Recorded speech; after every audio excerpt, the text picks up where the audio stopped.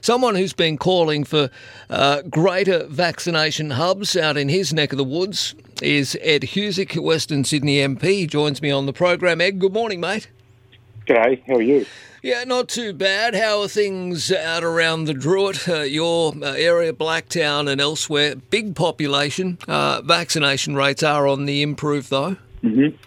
Oh, yeah, absolutely. The vaccination rates have been rising, and there's been a big local effort to encourage people to go out and get their first shot. We've still got a lot of work to do, though, and in certain parts of Blacktown, particularly around Mount Druitt, the second dose rate is really low. And the other thing I'm concerned about, Marcus, is that in the space of about a week, we've had 1,000 extra, or less than a week, I'd have to say, 1,000 additional cases of people infected. Mm-hmm.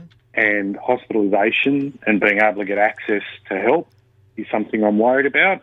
And while the government might have a rate that suggests that there are less people in hospital, we have to bear in mind there are a lot of people receiving what's called hospital care in home, and those numbers might be a lot higher, and I do worry about how quickly people might worsen if they do have COVID, and what support is available to them under a stressed hospital system. Yeah, well, we know out not far from your electorate, out in Penrith at Nepean Hospital, there's been ambulance ramping and all the rest of it. The state government in New South Wales assures us that they've done the homework on all of this. There will be obvious pressure come to bear on ICU departments. What about Blacktown Hospital? How's that looking?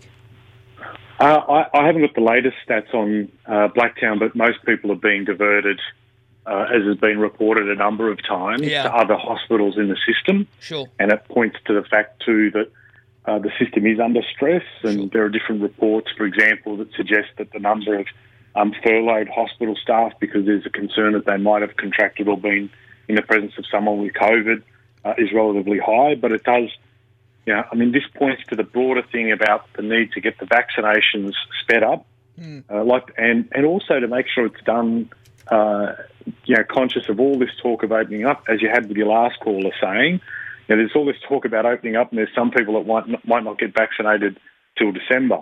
And this has been my big concern, that all the talk around the Doherty Institute modelling, that talks about how we open up, if you haven't got that, particularly in terms of second doses, I'm concerned about making sure people are fully vaccinated. If we haven't got that done and we're all rushing to open up, what is the impact, particularly on vulnerable communities? And that is a discussion that has to be had publicly. Absolutely. Just want to move on to another issue, or in fact two. First and foremost, I want to play a little bit of audio for you. You'll hear it, and I want to find out whether you think this was a reasonable response. I can understand people's frustration, but I do think that there has been a lot of misinformation about this. I mean, I live in Sydney. I often have to be here for work. There was no requirement to get an exemption to go to Sydney, because Parliament session ended on Thursday. I had further meetings here with National Cabinet on Friday, and I returned home. There was no exemption required for me to return home, as I do on any occasion that I do have that opportunity. All right, I'll leave it there. That's a little of Scott Morrison yesterday. He was heavily criticised by Labor and others for double standards for his Father's Day trip to Sydney. He took the VIP jet at a cost of around $100,000, mind you, to taxpayers. You say there's one set of rules for the rest of us and another for the Prime Minister. He reckons it's a cheap shot. What do you say? Well, he might think it's a cheap shot, but he's got to basically look at the way in which he takes or makes decisions and the way that they look relative to everyone else. People are being told that they've got rules to follow in lockdown, and that they've got to, we're all in this together. We're often told. Yeah. And I think it is important that we have, consistency there. And I just think the reaction from the public is the guide. The public reckons that, the way in which he has made those decisions don't sit with what they have to live with day in, day out.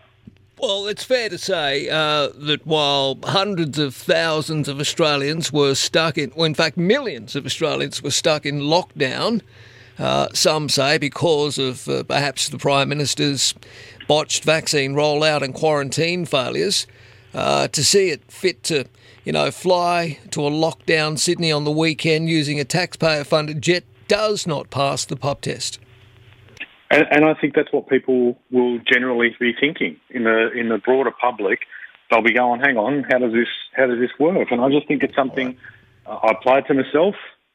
I expect others to apply it to themselves as well, and rightly so.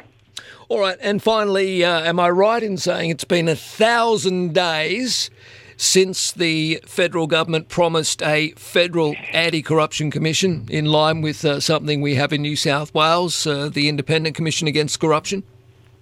Yeah, and this was promised by Scott Morrison 1,000 days ago. They told us that they would be working to bring this in, and we still don't have it. On 13 December, after 5 years of scandals under the Liberal government, they then put Scott Morrison and then Attorney General Christian Porter. They stood before the Australian people and they promised the National Anti-Corruption Commission, and nothing's happened. They haven't even brought a bill before the Parliament. All we've seen is a draft, which has been so badly drafted that some have said if it ever became law, it'd be the weakest watchdog in the country. And we've had all these things in the public space, sports rorts, road rorts. We've had the car park rorts issue, the dodgy land deals pile up. People are expecting a higher standard and they're just not delivering it. And I'll just end on this point. Every time Scott Morrison's got a problem, he says he's got a fix. And then what happens is he lets the passage of time he hopes people forget, and then he just doesn't deliver. And again, this is the problem. The standards have to be higher.